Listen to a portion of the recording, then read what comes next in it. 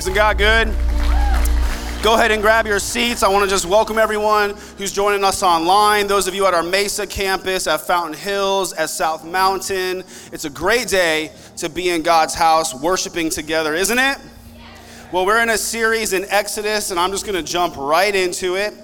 Going into Exodus chapter 2, a message today titled From Tragedy to Destiny.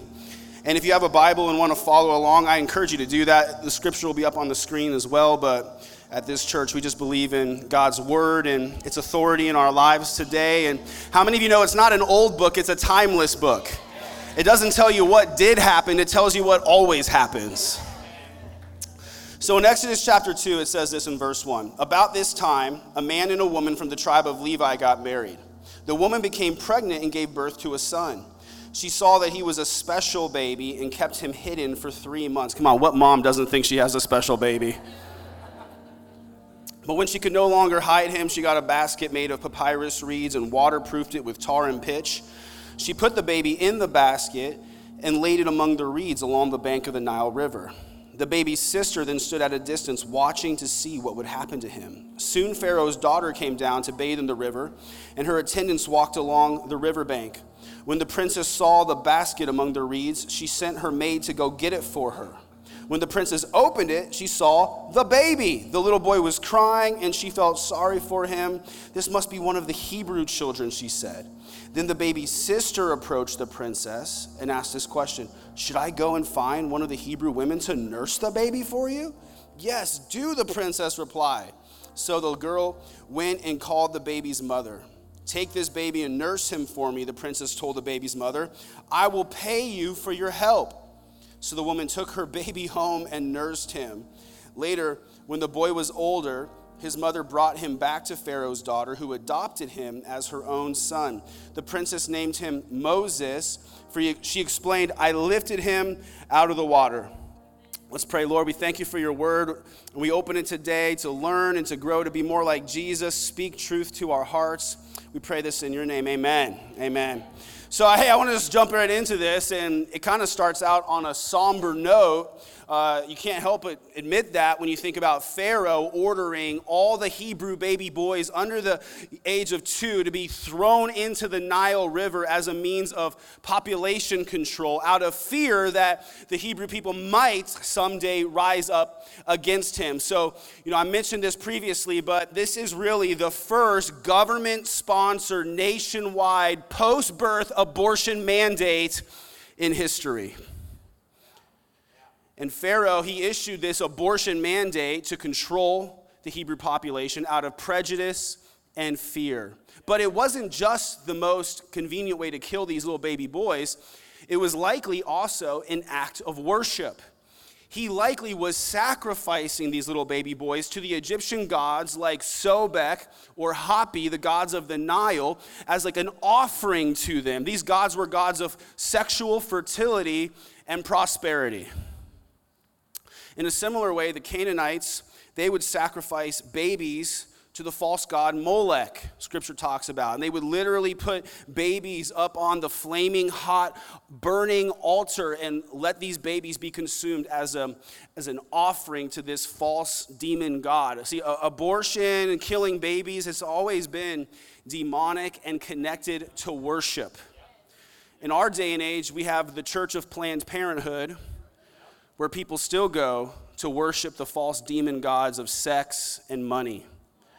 People basically want to be able to have sex with whoever they want, whenever they want, without any consequences, and the Church of Planned Parenthood allows them to do that. People, they don't want babies to interfere with their career goals, so they go to the Church of Planned Parenthood, where they can continue to worship the gods of sex and ambition. And so we see this play out time and time again. It's not just a one-time thing, it's an ongoing thing as a result of sin. And that's why we should take time to celebrate the victories when they do come. So I saw this yesterday. CNN reported that in 30 days since Roe v. Wade was overturned, 43 abortion clinics have closed. Isn't that awesome?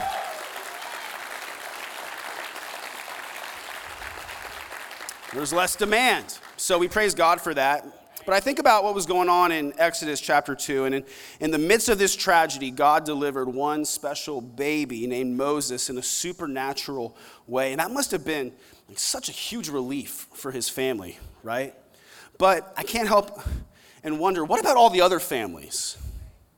What about all the other Hebrew moms? How did they feel when they saw Moses, maybe for the rest of their lives? And so I want to make some points today. If you're taking notes, you can write them down, but it'll help you follow along. Here's the first thing I want you to think about. Favor isn't fair. That's my first point today. It's not what you wanted to hear. That's what you need to hear. Favor isn't fair. Have you ever felt resentful that someone else has something that you wanted? If you're human, you probably have, right? Maybe you're a single gal, you want to get married, and all your friends are getting married, and you feel a little jealous, like she's not as pretty as I am, and she doesn't dress as cute as I do. Like, what could he possibly see in her? You think that way sometimes. Come on. Or maybe you got couple friends around you, and they're all getting pregnant and having babies, and you're not getting pregnant. Or maybe, your buddy, their business is growing and expanding and yours is struggling. And in those moments, sometimes you can ask the question like, well, why am I not experiencing the same results that they're experiencing? Like, well, what did I do or what didn't I do that I'm not seeing that kind of blessing in my life? And that's why you got to understand favor isn't fair. It's normal to want something that you long for or you lack. Don't forget, though, that a lot of times the people who have the thing you want, they also have problems of their own that you don't want. But it's normal to have that human emotion of just longing, wanting, feeling like you're missing out. And so I wonder if the other Hebrew moms felt resentful thinking back on the story of Moses and how God delivered him. Like, well, my son was taken from me and thrown in the Nile. Why didn't God save my baby? Why did Moses' family get spared unthinkable pain, but not the rest of the Hebrew families? Why does God show favor to some, but not to others? There's a medieval Hebrew saying, if I understood God, I'd be God. So when I read this passage, I can't help but wonder, okay, God, from my point of view, if you were going to deliver your people anyway, why not intervene before this madman killed tens of thousands of innocent babies? We ask questions like this, and let me tell you the answer. I'm here to give you answers today. Here's the answer. I don't know. Why does God heal some people and let other people die of cancer? I don't know. Why does God let some couples struggle with infertility when other people get pregnant from a one-night stand? I don't know. Why does God let some people die while others walk away from the same car accident? I don't know. And it's okay to be perplexed and confused by life. It's okay to be mad at the depravity of man in this fallen world with its sickness and death and pain. But let me help you today. I want to tell you what's not okay, because I care about you and your relationship with the Lord. It's not okay to be mad at God. And I've heard a lot of Christians throw that phrase around a little too casually, in my opinion. Like, I used to be really mad at God. You got to understand, it's okay to be honest with God. I preached a series about prayer and how you should bring your feelings to God and be real with God. It's okay to be mad at the world, mad at sin, mad at evil, but God is never to blame when things go bad. He's never to blame. See, when you're hurting and disappointed, it's normal to want to blame someone. And God's a pretty convenient target for a lot of people. I'm just going to blame God because, he should have done something about this. We think if we can blame someone and channel our grief and anger and disappointment into someone, that will bring us peace. But blaming other people doesn't bring you peace, does it? And when evildoers do get justice, that's good, but that still doesn't ultimately bring you peace. You got to realize this. All sin, suffering, sickness, and death were ushered into the world by the sinfulness of mankind. And we're all complicit in that. So that means God is not the source of our problems. God is the answer to our problems. This is why good theology is important, okay? So if you let yourself get mad at God, you're pushing away the one person who could bring peace and comfort to your pain. That's why we never cast blame on God. We bring pain to God. Lord, I need you. I'm hurting. God, I'm disappointed and I'm frustrated. I'm confused and I don't know what's happening. I don't even know why you're letting me go through this. That's okay. It's okay to be real like that. But it doesn't make sense to be mad at God, because to be mad at God implies that he did something wrong to you. To be mad at God implies he let you down or didn't come through for you. And that's just not who he is. In Psalm 92, it says, the Lord is just. He is my rock. There is no evil in him. Let me tell you what I deserve. I deserve eternal damnation. Okay, I deserve hell. Anything besides that is a blessing that only comes from God. Jesus saved you. He changed you. He filled you with the Holy Spirit. He set you on the path to life. That's called favor, and that's not fair. That's not what we deserved. Jesus already told you, in this world you will have trouble, but take heart. I have overcome the world. So he told us we were going to go through hard times, didn't he? Why do we get so surprised when they actually come? It's like, Jesus, you told me this was going to happen, and I'm still not loving it. Here's what it says in Romans chapter 9. So this is the New Testament now, and it's kind of referring back to some of what we're reading in Exodus. It says, what then shall we say? Is God unjust? Not at all. For he says to Moses, I will have mercy on whom I have mercy, and I will have compassion on whom I have compassion. It does not therefore depend on human desire or effort, but on God's mercy. For Scripture says to Pharaoh, I raised you up for this very purpose, that I might display my power in you, and that my name might be proclaimed in all the earth. Therefore God has mercy on whom he wants to have mercy, and he hardens whom he wants to harden. Go to verse 20. It says, watch, but who are you, a human being, to talk back to God? Wow. That's not me talking right now. This is just God's word talking. I'm just delivering the mail, okay? Shall what is formed say to the one who formed it, why did you make me like this? Does not the potter, that's God, have the right to make out of the same lump of clay some pottery for special purpose and some for common use?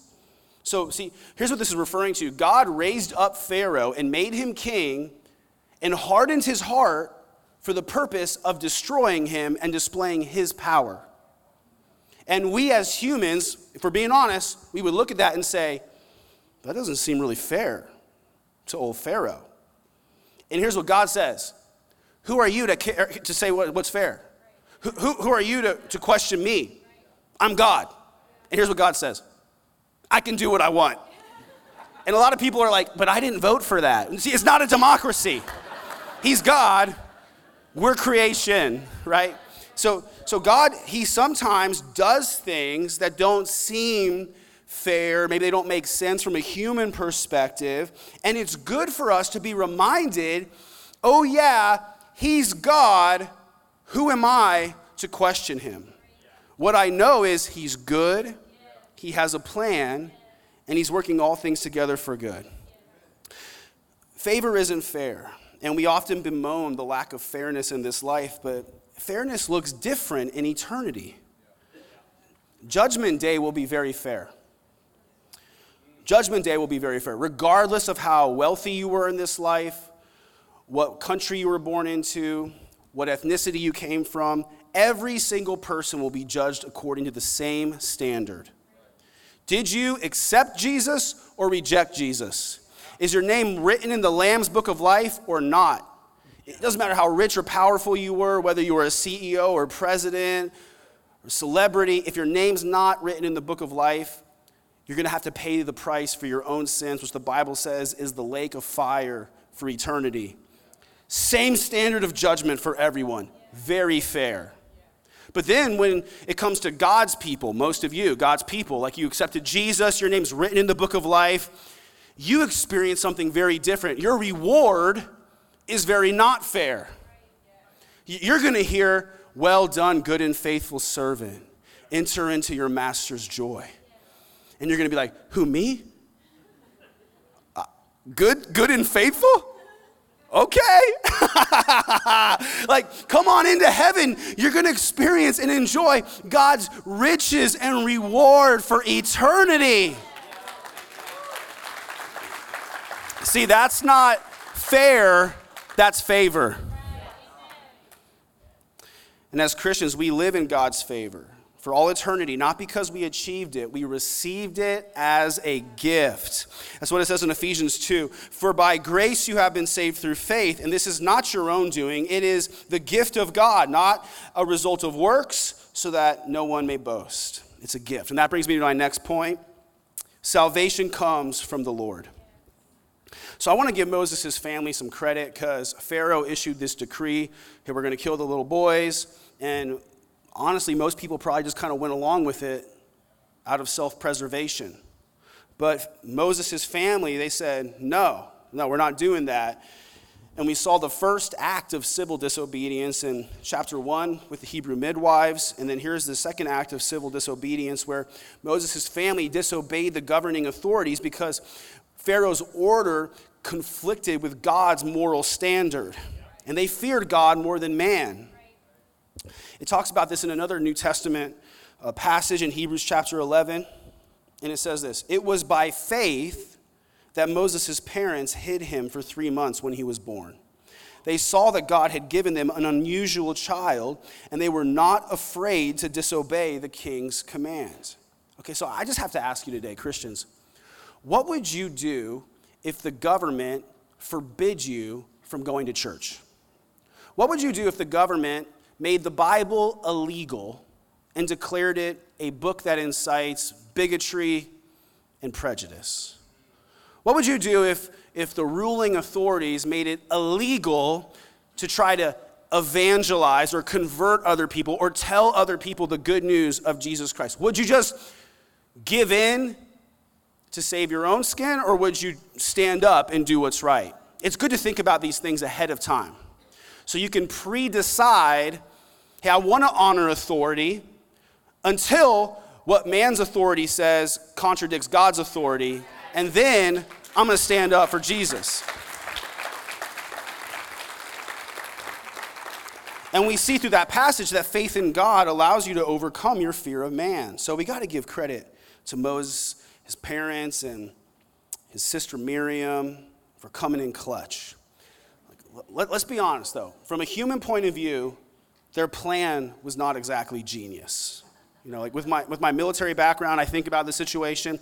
I start coming up with like plans, and I'm like, I'm thinking like, okay, special operation here. We're gonna hide the baby in a wagon. We're gonna get him out of the country. We're gonna smuggle him out of the country with some, Midian traders and get him out of here. Covert operation, but that's not what they did, is it? They just got their baby and they put him in a basket. And then what? That's it. They just put their little baby, and you see we got a little baby here with his appropriately tan Middle Eastern skin. They just put this baby in their basket, and they said, okay, baby, here's hoping for the best. They set the baby in the river among the reeds. You stay. Sister, she snuck back, and the Bible says she just watched. Can you see me back here? No? Good, because I'm hiding. They just watched. And I can only imagine, if baby Moses could talk, he probably would have said, come on, guys. This is the best you could come up with, I'm just here in this basket waiting for crocodiles to eat me like a little baby calzone. This isn't that great. I have a plan. But you see, I think their plan was so simple because they were so helpless. And they knew that they were dependent on God to come through for them. Sometimes we overestimate our own ability to fix our problems, and we underestimate God's power to come through in the midst of our problems and save us. They knew that if this baby has a chance, it's going to be God who saves him, not us with our cleverness or our hard work or determination.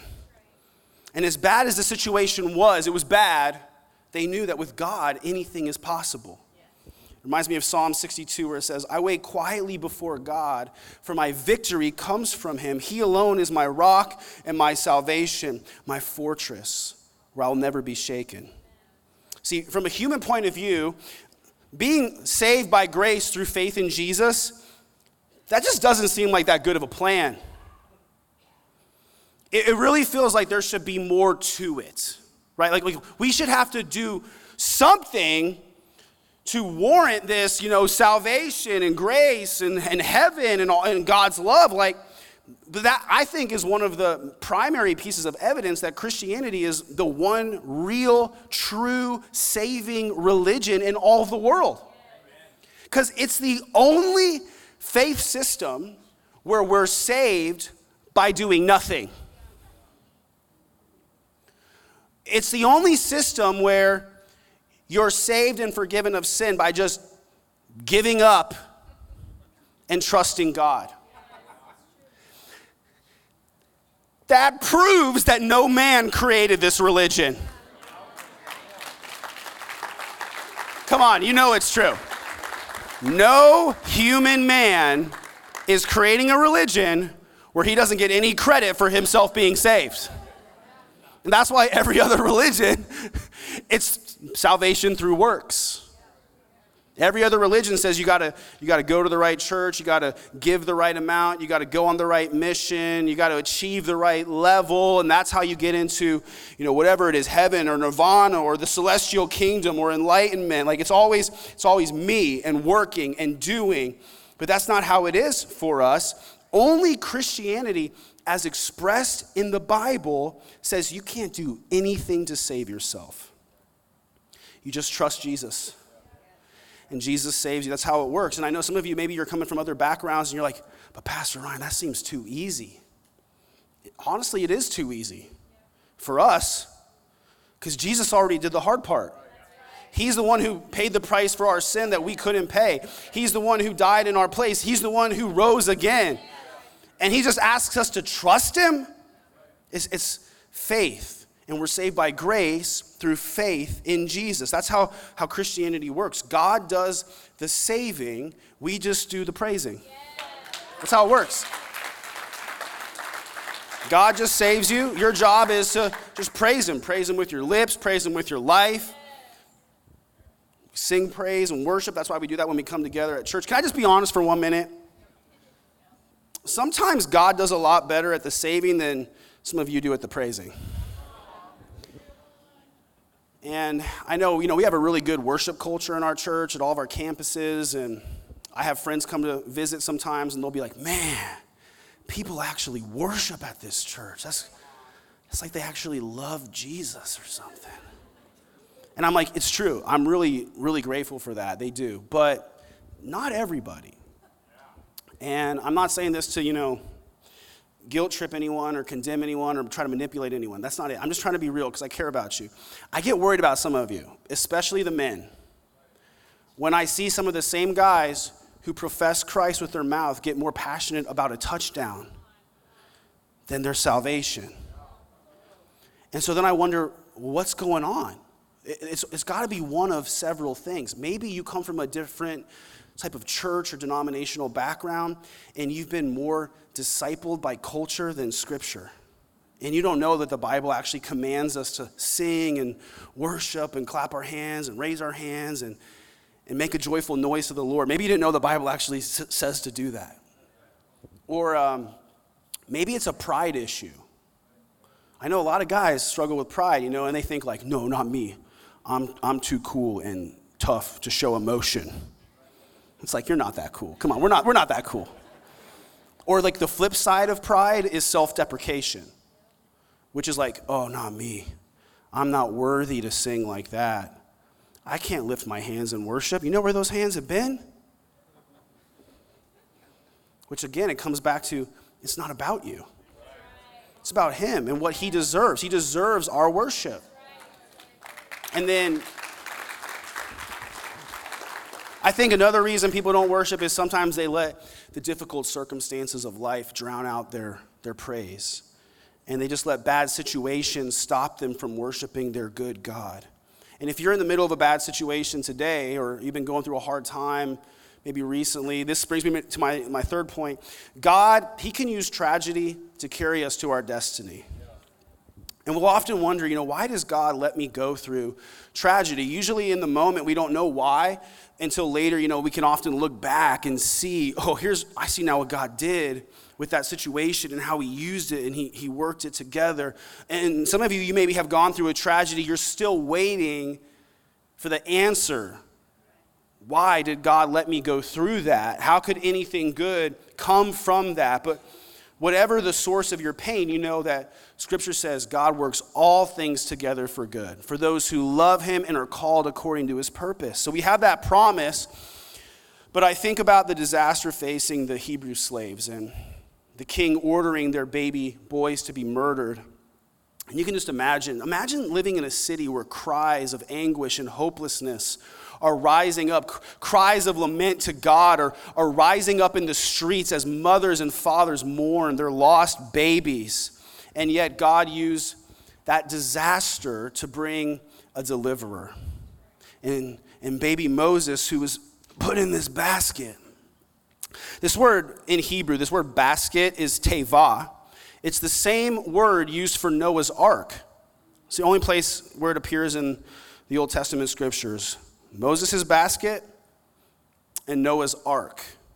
In both situations, God used tevah as a vehicle to carry his chosen from death to life.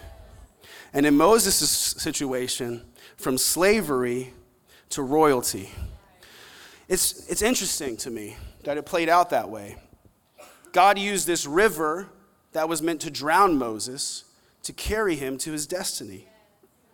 Why did God allow this to happen? Why did God let Moses be raised by Egyptian royalty? Well, in Acts chapter 7, Stephen talks about this. It says, the king exploited our people and oppressed them, talking about Pharaoh, forcing parents to abandon their newborn babies so they would die.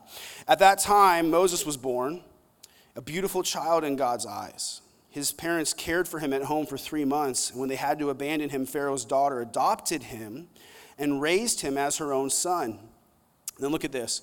Moses was taught all the wisdom of the Egyptians, and he was powerful in both speech and action. Okay, so I want to make some points because we're talking about Moses and tragedy and destiny. I got a few sub-points here for the type A note takers.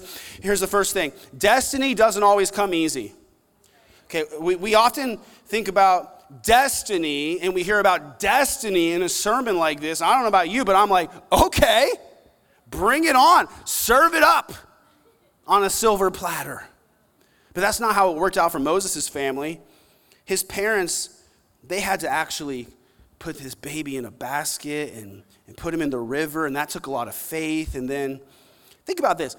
The princess found the baby, and Moses' sister, just like a little girl, comes up to this princess.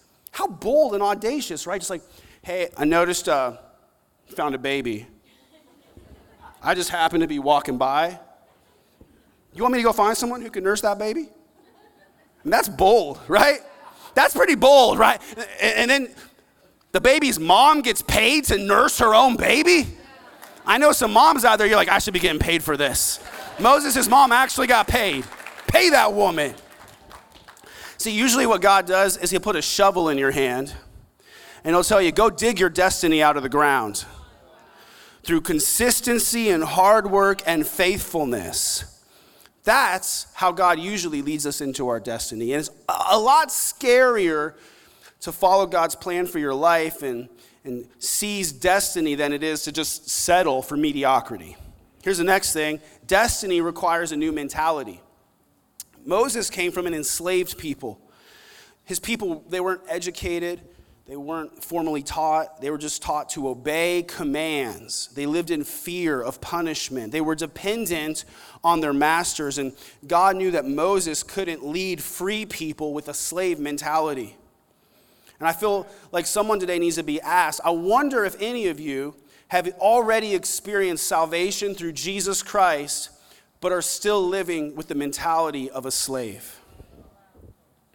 And I've seen Christians who walk around saved, but thinking like a slave. Like, God couldn't use me. God couldn't possibly use someone like me. I'll always struggle with this sin. I'll always come up short. I'll never be good enough. No. I'll always be poor. I'll always be overlooked. I'll always be last. That's a slave mentality. And there are some people that would encourage Christians to have that. But it looks entirely different being raised by royalty, doesn't it? I mean, I can only imagine the way Moses thought being raised by a princess as a prince, right? He probably thought differently. It probably sounded more like what I've read in my Bible, like, I can do all things through Christ who strengthened me. Or, I am more than a conqueror through Christ Jesus. I will be the first and not the last. I will be the head and not the tail. Right? That's like how a son who belongs to a royal family might think. And God used that in Moses to equip him for his destiny, to lead God's people. And then I want to make this point. Destiny isn't determined through biology. And some of you today, you might have been born to an alcoholic mother or an abusive father, but that doesn't determine your destiny. Moses, he was born to slaves, but he was destined for greatness, and so God took him from poverty and slavery to the palace where he was raised by royalty. That's powerful. So this is interesting to me. I just want to read you this excerpt from a Jewish commentary on this passage. So this is from a Jewish perspective, not necessarily a Christian perspective, but I think it's helpful. It says this: regarding the role of Pharaoh's daughter in Moses' life, the Talmud, the holiest Jewish body of literature after the Bible, edited between 200 and 500 years after Jesus, and comprising 63 volumes of philosophy, theology, ritual, and ethical law and stories, states, listen, Yocheved gave birth to Moses. That was his biological mom.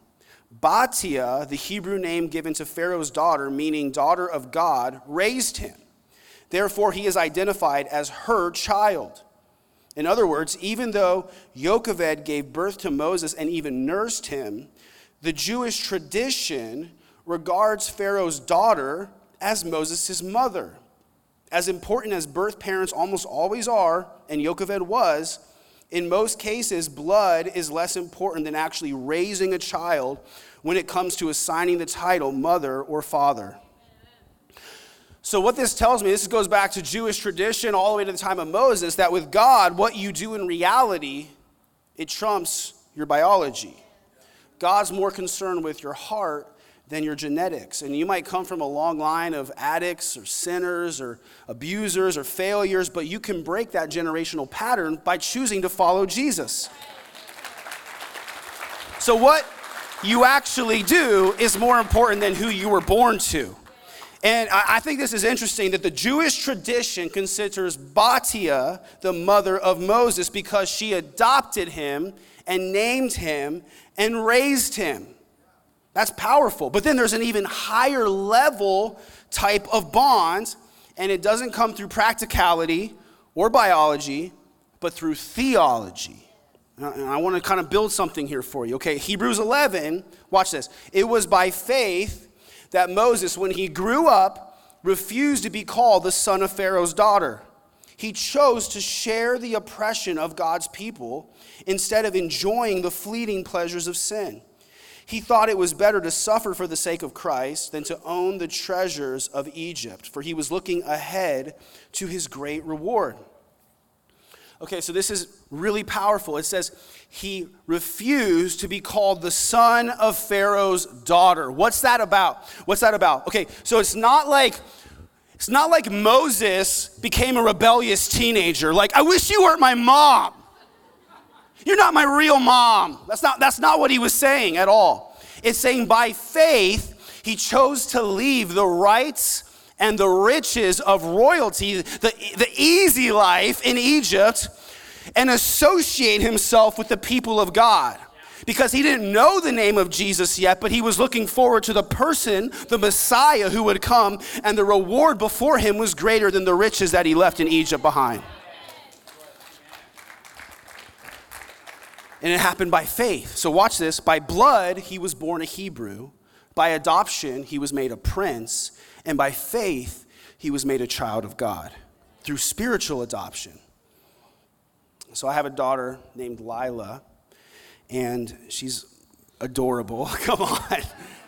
I will use pretty much any excuse to show a picture of her in a sermon, because what dad doesn't want to show pictures of their little kids? This is her in the nursery in little G's. That's why if you're a parent, it's good to put your kids in kids' church in the nursery, because we'll teach them how to love Jesus and serve him. And see, one of the blessings of becoming a father is you understand God better when you become a father, right? Before I became a father, whether I realized it or not, I had a little bit of a performance-based perspective on my relationship with God. Like, yeah, I know that he loves me because the Bible tells me so, but it's really hard to believe sometimes that he likes me, let alone listens to my prayers when I've been acting like a fool over here. But then when you become a father, you get a different perspective on how fathers think about their kids. We had this experience with Lila a couple weeks ago where she woke up in the middle of the night and she started coughing, had this just really weird breathing sound coming from her chest, and kind of concerned me. I was a little scared. And so I was like, let's go. We got dressed. It was the middle of the night. We got dressed. We left the house in an instant. We drove to an urgent care in Chandler because it was the only one that was open. We got there. Poor baby's, confused and scared. Why do I not feel good? Where are we? The doctor there says you need to take her to the ER. And so we drove to Mercy Gilbert to the emergency room, and they were great. They took care of her and gave her treatment and stuff. But, it's like it didn't matter that it was late and we were tired. It didn't matter we had to drive off in the middle of the night. I didn't care how much it was going to cost. I didn't even care that she had scratched my face earlier that day throwing a temper tantrum. All I cared about was my little girl needs help, and I'm going to get her help. Doesn't matter what I have to do or what it costs or what's on the line. Like, I'm going to take care of her. And think about it. I'm just a selfish, sinful dude. And I take care of my daughter that way. How much more does your Father in heaven love you? How much better care is he going to take care of you? He's a good father, but then one of the blessings in disguise that we experience is our daughter is adopted. And so she came to our family through adoption, and I realized that through adoption, I've been allowed to understand my own salvation better. Before, I believed that God loved me. I believed I was saved. But if I'm being honest, I always thought that he must view me kind of like a second-class citizen in heaven. Like he's letting me into heaven to just sweep the streets of gold. And I'm just going to be like, I'm happy to be here. Thank you. Right? But that's not how adoption works, is it? And not a lot of people understand this. We've experienced it, me and Amy. People sometimes, when it comes to things like pregnancy and fertility and adoption or foster care, sometimes people say insensitive things. They don't always realize what they're saying, but we've had people say to us like, oh, well, what happened to her real parents? And we're like, we're her real parents, yo. No, I mean like her real father. I'm like, listen, Karen, whoever changes the diapers is the real father, okay? But what you got to understand is adoption is not a secondary type of bond or consolation prize. Let me show you a picture of our daughter. This is the day she was adopted legally into our family. And because it was 2020, we had to Zoom with the judge. But I didn't mind because it saved me a trip. And so here we are. We go through this process with the judge on the computer. We got our family around. And in the process, the judge asked us a series of questions. And it was at this moment she asked us, do you understand this decision to adopt this child is permanent and irrevocable? And we said, we do. She said, do you promise to care for, protect, and provide for this child's needs? We said, we do. So do you understand that this child will have the rights of inheritance as your legal heir? We do. And she said, do you understand that this child's name will be changed to Lila Visconti upon this judgment? We said, we do. And we're like crying. And the baby's crying, but not because she's happy, just because she's a baby. But see, her life started at conception in the midst of tragedy, and God used that tragedy to carry her to her destiny. That's how God works. Salvation comes from the Lord. Salvation came from the Lord for Moses, and then 2,000 years ago, salvation came from the Lord again for us. See, we were dead in sin. We were headed for destruction. We were slaves to sin and helpless. Moses got a basket. Noah got a boat. We got something better. We got the Son of God made flesh. And I want you to understand this, that Jesus came as the new and greater ark, and Jesus carried us from death to life and from slavery to royalty. That's what Jesus did for you. Through Jesus, your adoption into God's family is permanent and irrevocable. God promises to love you and care for you and provide for your needs according to his riches and glory. You receive all the legal rights to inheritance as a co-heir of Christ Jesus, and you receive a new name. You're no longer named by your past sins. You're no longer known as a cheater or a liar or an adulterer. You are now known as a son or a daughter of God. And that's why it says in Romans chapter 8, so you have not received a spirit that makes you fearful slaves. Instead, you received God's Spirit when he adopted you as his own children. Now we call him Abba, Father. That's the same term that Jesus used for him. It's a term of closeness and intimacy and relationship. He's your Father, and he loves you. So I'm going to ask you all to bow your heads and close your eyes right now.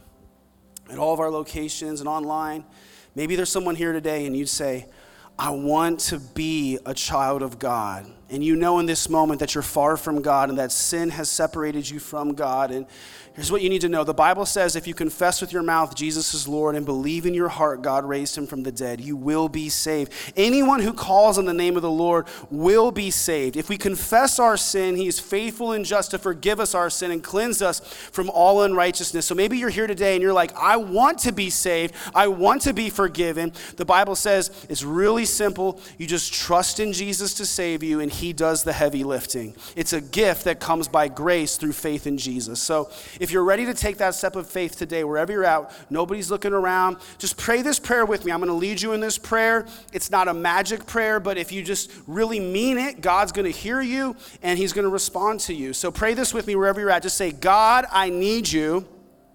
I know that I've sinned and I need your forgiveness. I believe in Jesus, that he's the Son of God, that he died for my sins, and that he rose again. I trust in Jesus to save me. I believe I'm forgiven. I believe I'm loved, and I believe you receive me as your child. I pray this in Jesus' name. Amen. Just keep your heads bowed, keep your eyes closed for one more minute, wherever you're at. Listen, if you just prayed that prayer between you and God, be bold right now as a child of God and just raise your hand up so I can celebrate with you. Awesome, sir. Anyone else? Say, that's me. Just raise your hand up. Great, great. Thank you. Thank you, thank you. Thank you to our South Mountain at Fountain Hills.